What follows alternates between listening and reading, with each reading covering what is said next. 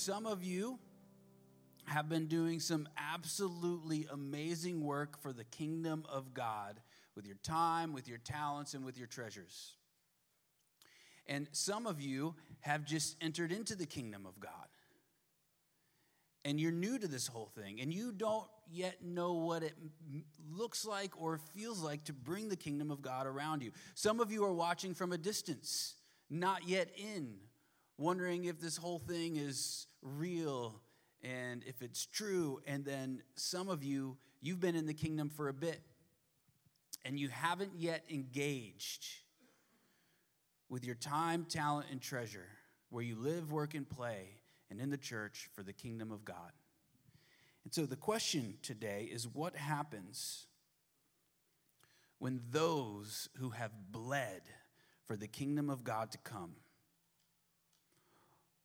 watch as those stand by comfortable, like spectators watching the kingdom of God come? What happens when someone for decades is giving their life for God, and they see others who have just simply arrived without a scratch, both receiving the same gift of grace, this eternal reward that begins even now?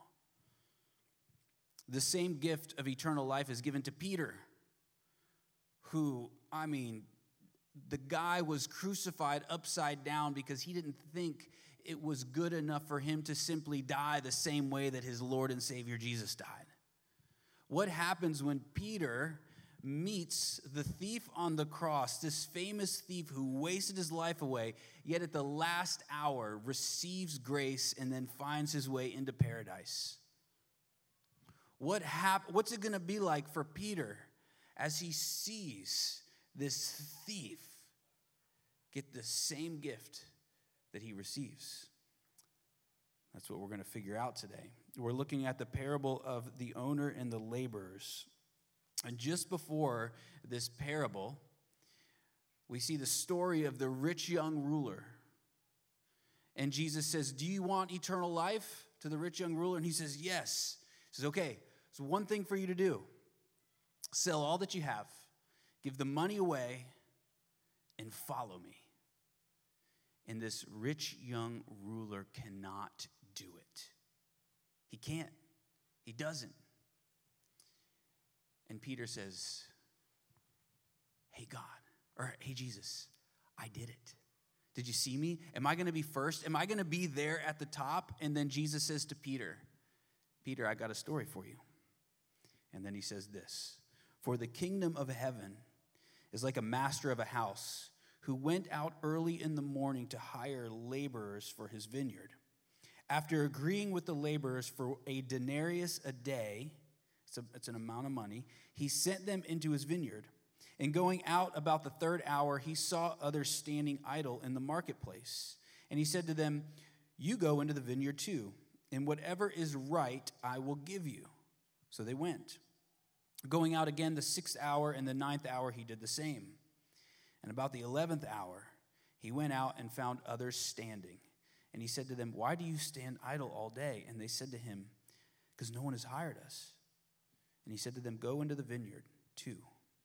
And when evening came, the owner of the vineyard said to the foreman, 'Call all the laborers and pay them their wages, beginning with the last up to the first.'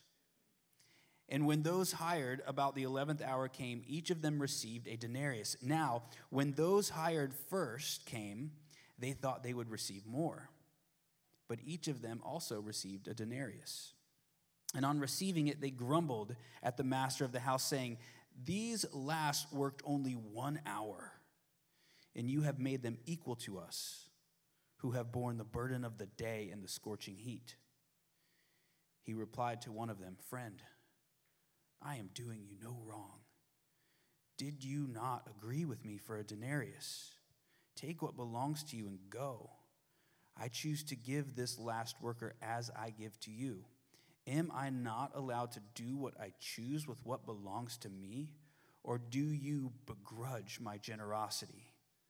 So the last will be first, and the first last." First point, the parable. In the ancient Middle East, if someone did not have work, they would try to become a day laborer, and they would hang out at this specific location, the marketplace, and wait for people to come and hire them. And what would happen is, like, take this vineyard owner, for example. Normally, a vineyard owner would send the manager to go and find the workers. But in our parable, we see that the owner himself, very strange, goes himself to go and find the workers. And the average amount paid for a day of labor is 1 denarius, but that is typically for a regular worker, not a day laborer. This is a generous amount. So he hires the workers. They jump in the back of the truck or the donkey cart or whatever it is that you did then, and they make their way to the vineyard, and they arrive. And they get there, and they look out at the vineyard, getting ready to either pick the grapes or plant them and to produce some fine wine. And they're excited, and they're thinking to themselves, okay, if I work hard enough, maybe I could become a permanent worker. And so with joy, they begin working. And then they look up, and the owner is leaving, and they wonder, where's this owner going? And so, again, the owner goes out to look for more laborers. There are those who are sitting by idle. They're doing nothing, and so he gives them work as well. Except the amount of wages is not talked about. It's starting to build the tension in the story here. And then 3 hours later, the vineyard owner goes out again, and then a fourth time. And at this point, it's surprising that anybody is waiting for work, because at 12 noon, normally everybody's out. Like, no one's going to hire us.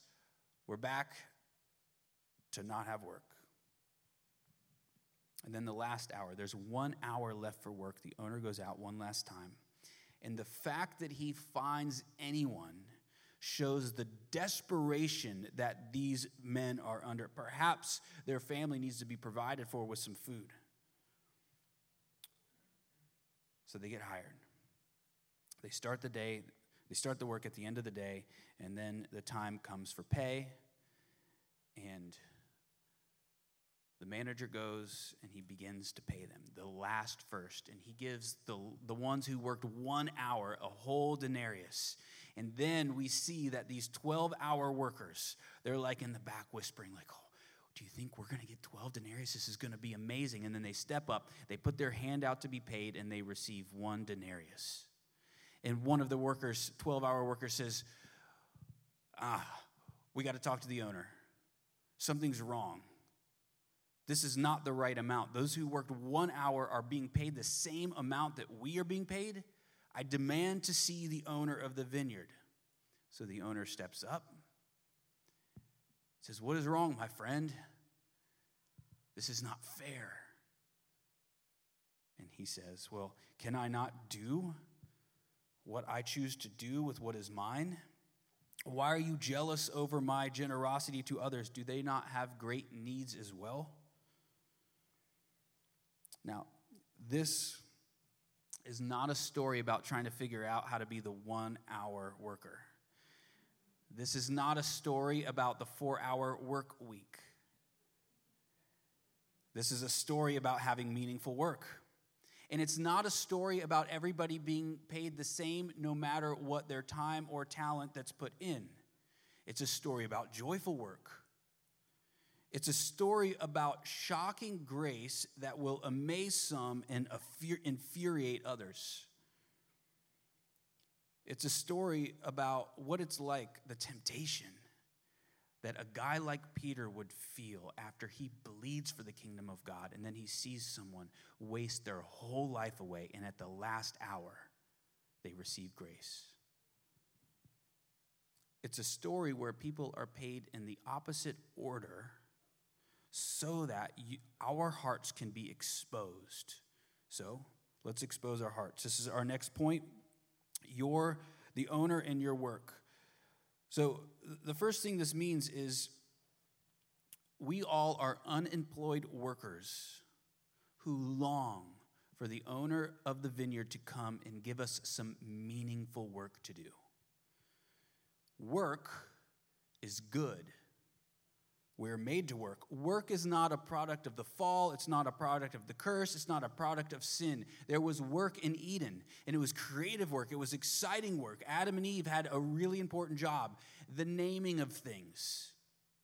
To name something is like, this is the stuff of parents, and they are called to have dominion over all the earth. They're like kings and queens, and that same job has been handed down to us today to be like kings and queens who take responsibility for all the earth and everyone in it, and care for them like parents would, like kings and queens would. And so work in and of itself is good, and it's eternal, which means for all of eternity, you will be working. It will be good work, joyful work. You will be exploring eternity. All the mysteries of it, the far reaches of I don't know what we'll be doing, maybe traveling through space. I don't know what we're going to do, but it's going to be awesome, and it's going to be good, and it's going to be exciting, and it's going to be meaningful, and you're going to love every minute of it because you were made to work. Work is hard now because of the fall. And it's hard now because we are meant to bring order. And our world is postured towards chaos. If you have kids, they will remind you of that often. Your house will constantly be dirty, and you will constantly try to bring order to it, and you will most likely fail in that because your kids are determined to bring chaos. And guess what? It's good for you. They're giving you something to do because you're made to work. Thank your kids for that. What the owner of the vineyard is doing is rescuing people from a life of meaninglessness, from a purposeless life. And he's giving them the most meaningful work that could be given. The planting and the reaping of these grapes that will produce fine wine, this represents the planting and reaping of the kingdom of God.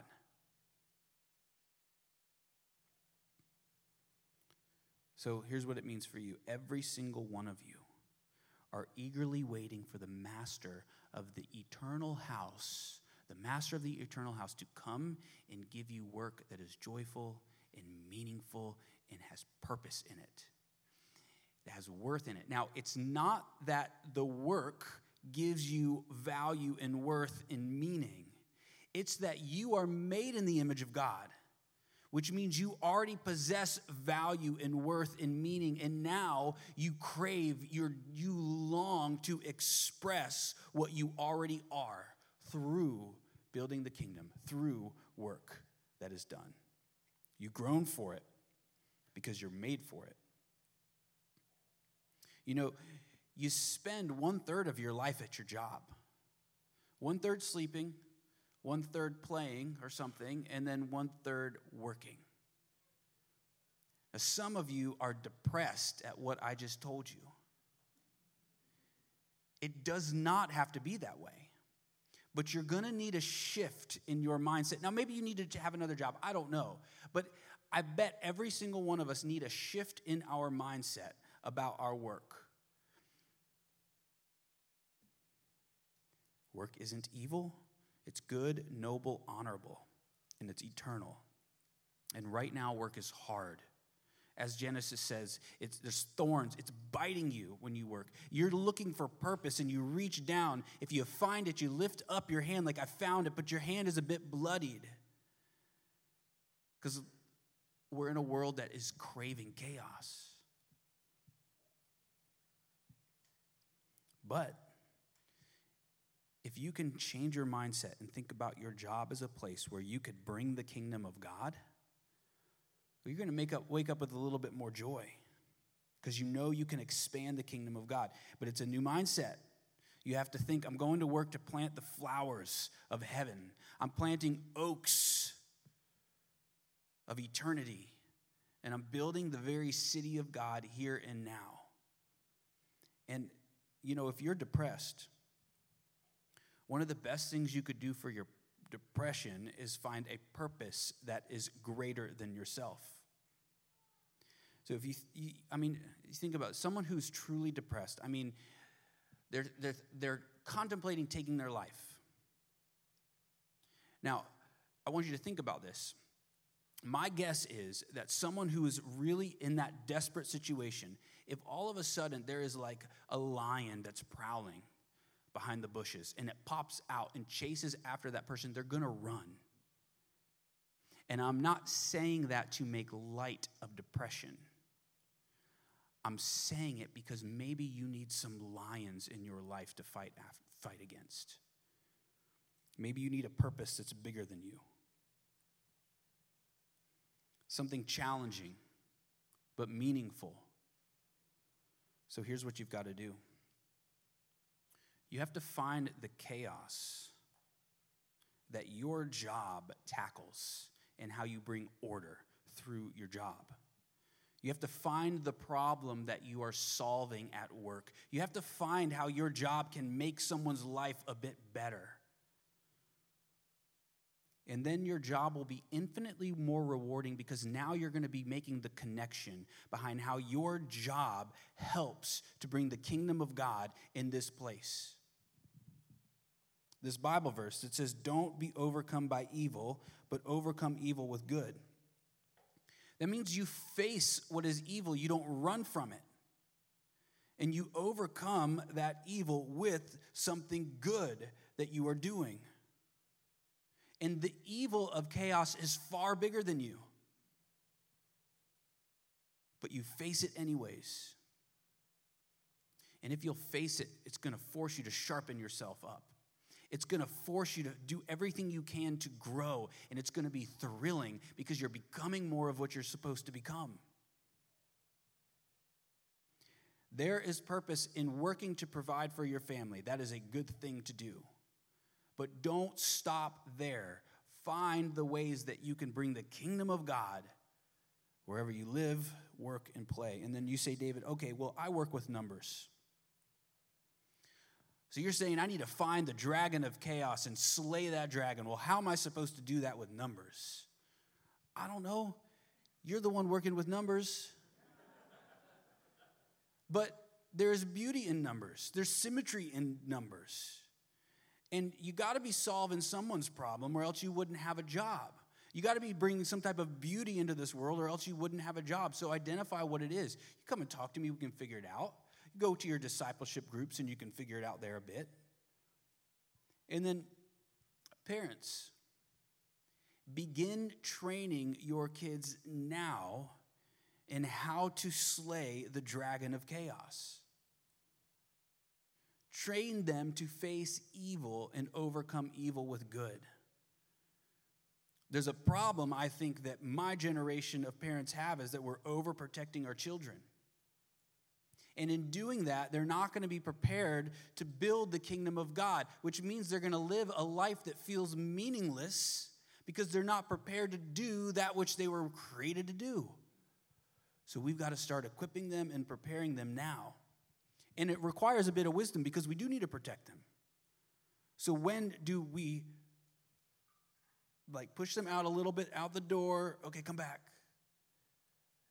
We gotta have a lot of wisdom. And when do we know when it's time to give them their own sword and slay the dragon of chaos? Requires wisdom. But we have to prepare them for it. We've got to be making the moves because true love realizes that there is a time where you have to release those that you love into their purpose, into their destiny. That's what true love is. And so prepare them for it now. And that means if you want to be able to help your kids do this, you have to know how to do it as well. Which means we have to at some point open up the door, leave our comfort behind, and face the dragon of chaos. We have to face the lion of death, you might say. We have to work to bring some good into this world.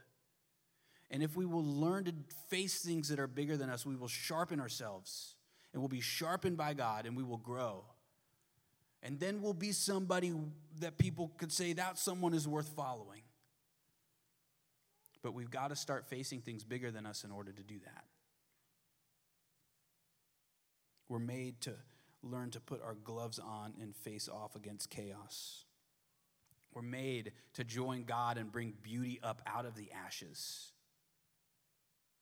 And the name, the Grove, it comes from Isaiah 61. It says, and they will be called oaks of righteousness, the planting of the Lord, and they will rebuild the ruined cities. Rebuild the ruined cities. This is Christians, the church today. We are meant to rebuild all the cities of the world. That's a big job. We've got to take it. He can come up and preach if he wants to. Hand it off. You guys love that joke. I always do that, and you always laugh. But you've got to also learn to rest in Christ, because there's a couple problems that you probably have. Either you're exhausted because you're not resting in Christ, so you go to work and you're just exhausted and you're no use to anybody there that way. Or you're not finding purpose in your work, and there is something, if you do meaningless work, it will absolutely exhaust you. It will drain you. It's like pushing up a boulder up a hill and letting it come back down and doing it again. It's torture. And so there's two things you've got to do. You've got to learn how to rest in Christ and then work out of rest with your cup full, not empty. But you've also got to find purpose in your work, or you will be drained of all the rest that you've just found. And know that there is meaning. The resurrection means that everything that you're doing now can matter for all of eternity. What you're doing now can echo on into eternity. You can be building the kingdom of God now, and it doesn't fade, it doesn't crumble, it stays. Which means the things that you are doing right now in building the kingdom of God will last for eternity. And you can look in eternity future at everything that you built here on the earth and say, look at that. It lasted. That's pretty cool. But when the day is, and by the way, also get good at celebrating your work. Because if the resurrection is true, then you should be able to come home from your day knowing you did something that mattered and take a deep, satisfying breath and say, that was a good day. And then you can celebrate. 1/3 work and 1/3 play. Well, if you're not feeling satisfied with your work, you're probably not going to feel satisfied with your play either. You got to find purpose. And when the day is done, if you start keeping score, if you start comparing what you have done to others, and if you've done more, and trust me, you will find a way that you have done more. Even if you've done less, you'll say, I suffered more. I have a good reason for doing less. And so you're going to elevate yourself. You got to be careful, because that's spiritual pride. You're going to lose the delight of your work because you're going to see others receiving the same. This is a parable about those who are overpaid for their work. Overpaid. None of you feel like you're overpaid. You are in the kingdom of God. That's all of us. The owner pays such a generous amount. It's nothing. It's too big for your pay grade. The wages are beyond your skills. The owner in the story gives them a denarius a day, all of them, especially that 1-hour worker. But either way, it's generous. Entry into the kingdom is not merit-based. It's 100% grace-based. And as soon as you start saying something like, this isn't fair, if you're like Peter saying, I've outworked this person, you're forfeiting grace. And you're asking for something that is fair. And I'm going to tell you right now, you do not want what is fair. Fair is the path to hell. As soon as you ask for something that's fair, you are reaping coals on your head. As soon as you ask for what is fair, there is a fire that is lit underneath your feet. Not in a good way. And that means if you're a jealous person, are you jealous? You are a little bit. If you're a jealous person, if you see someone else do well and you feel something in you like, ugh, well, you're kind of craving something that's fair because you feel like you deserve something that you're not getting, and you feel like they don't deserve what they're getting. They're getting too much and you're getting too little. And now you're craving for fairness. and you're losing grace. It's slipping through your fingers, and it's going to start changing you, and you're going to become bitter, and you're going to be this like Christian that no one wants to be around because you've lost sight of what grace is. I mean, he's not going to let you go, but man, nobody wants to be around you. Everybody wants to let you go. Christ is like the last person holding on to you because you wanted what was fair. This is Jesus' point to Peter. And by the way, that's grumbling to the owner of the vineyard, the owner who saved you, the owner who rescued you, who gave you a purpose. This is Jesus' point to Peter. Peter was arguably the hardest worker for the kingdom of God. I told you earlier, he was crucified upside down. He was always outdoing everybody. That's what stirred the story on. Peter wanted to know what Jesus was going to give him for what he did. Jesus' point to him is there's nothing greater to be received. How do you get more, Peter, if you have the eternal, everlasting, bliss-filled life that's filled with ecstasy for all of eternity? You're going to be exploring the wonders of eternity, the wonders of time and space forever with God himself. You want more, Peter? There is nothing more. Am I not enough? Or is it this, Peter? Do you want less for everybody else? Would you prefer them in hell? Or maybe just outside of heaven? Maybe just a little bit worse than you? Don't you pity those who need saving, Peter? Or would you rather them be in the depths and darkness? You see, it's very easy if you are passionate about seeing the kingdom of God come. If you're giving your time, your talent, your treasure, your energy, all of it, you're just fighting for it to come. And you look around at people who are just sitting idle, not putting the work in. You say, God, aren't you so thankful, God, for me? Like, wow. You see them, God? And then you end up finding that this last temptation that you have to face is they receive the same reward, the same gift, grace. It's nothing greater. And you're going to say, but God, look at what I did, look what I did, look what I did. Good job. Well done. Am I not enough, God says? We're missing the mark. Here's what we should be thinking. If you're the 12-hour worker, if you're bleeding for the kingdom of God, you should be looking at the 1-hour worker with pity because they wasted their life. You got to spend your whole life building this precious gift of the kingdom of God where you live, where you work, and where you play, and you're going to get to see everything you did for all of eternity displayed. Don't be jealous of them. Pity them. Yes, you're going to be doing hard work. And yes, when you reach down and you find the hard work of finding your purpose, and your hand is bloodied from finding that purpose and fighting for it, it's good. I mean, you can look at your scars and you can remember one who was scarred more, who had the greater scars.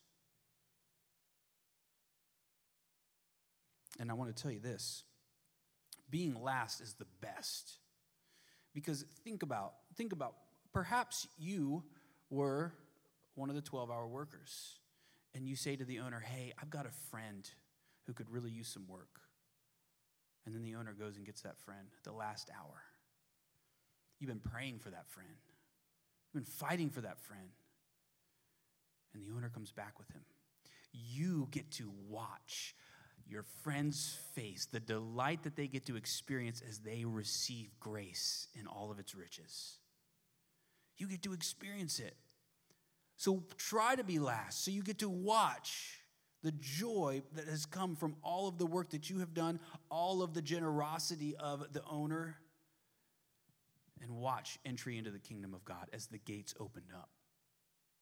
The angels are singing, and it's amazing. You get to watch it.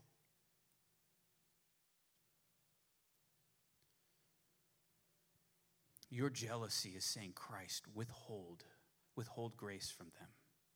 Take it away from them. Last point, the wage earner. The wages, the true wages of your sin is death. The true wages of your sin is death. Christ, though, took what we deserved and then gave us what he deserved. That is mercy. That is grace. That is generosity. That is not what is fair. He came into our world and did the eternal work. And when the dragon of chaos was chomping at the bit to come after you, when the fire is coming out of the nose, or whatever dragons do, when that's happening, and then the lion of death is about to come and pounce on you, he steps in front of you. And he endures hell. He takes the dragon that was meant for you, the lion of death that was meant for you, and he swallowed up. And for 3 days, he endures an eternity of hell, because that is what was for us. The fire was kindled for you, and he made it his. That is not fair, but that is gracious, and that is merciful. His blood is the wine, the grapes that you are harvesting by faith. He was buried into the earth, and he rose up as the good wine, and he gives life that intoxicates us with grace. So the harvest has come. Take and eat and share it with all of your friends and begin just doing the work to build the kingdom of God and just have purpose and meaning flood into your life. Stop waiting. Just start doing. Let's pray. Father, help us become people who don't keep score, who don't hold records of right and wrong, who aren't worried about being taken advantage of, but help us become people who joyfully run to build the kingdom of God around us. Give us the energy for it. Give us the wisdom for it. Give us the love that will keep us enduring. And give us faith that makes us steadfast. In Jesus' name we pray, amen. Thank you for listening to the Grove Church Message podcast. Like us on your favorite podcast provider, follow our social media at Grove Church PSL, and check out our website, thegrovechurch.co.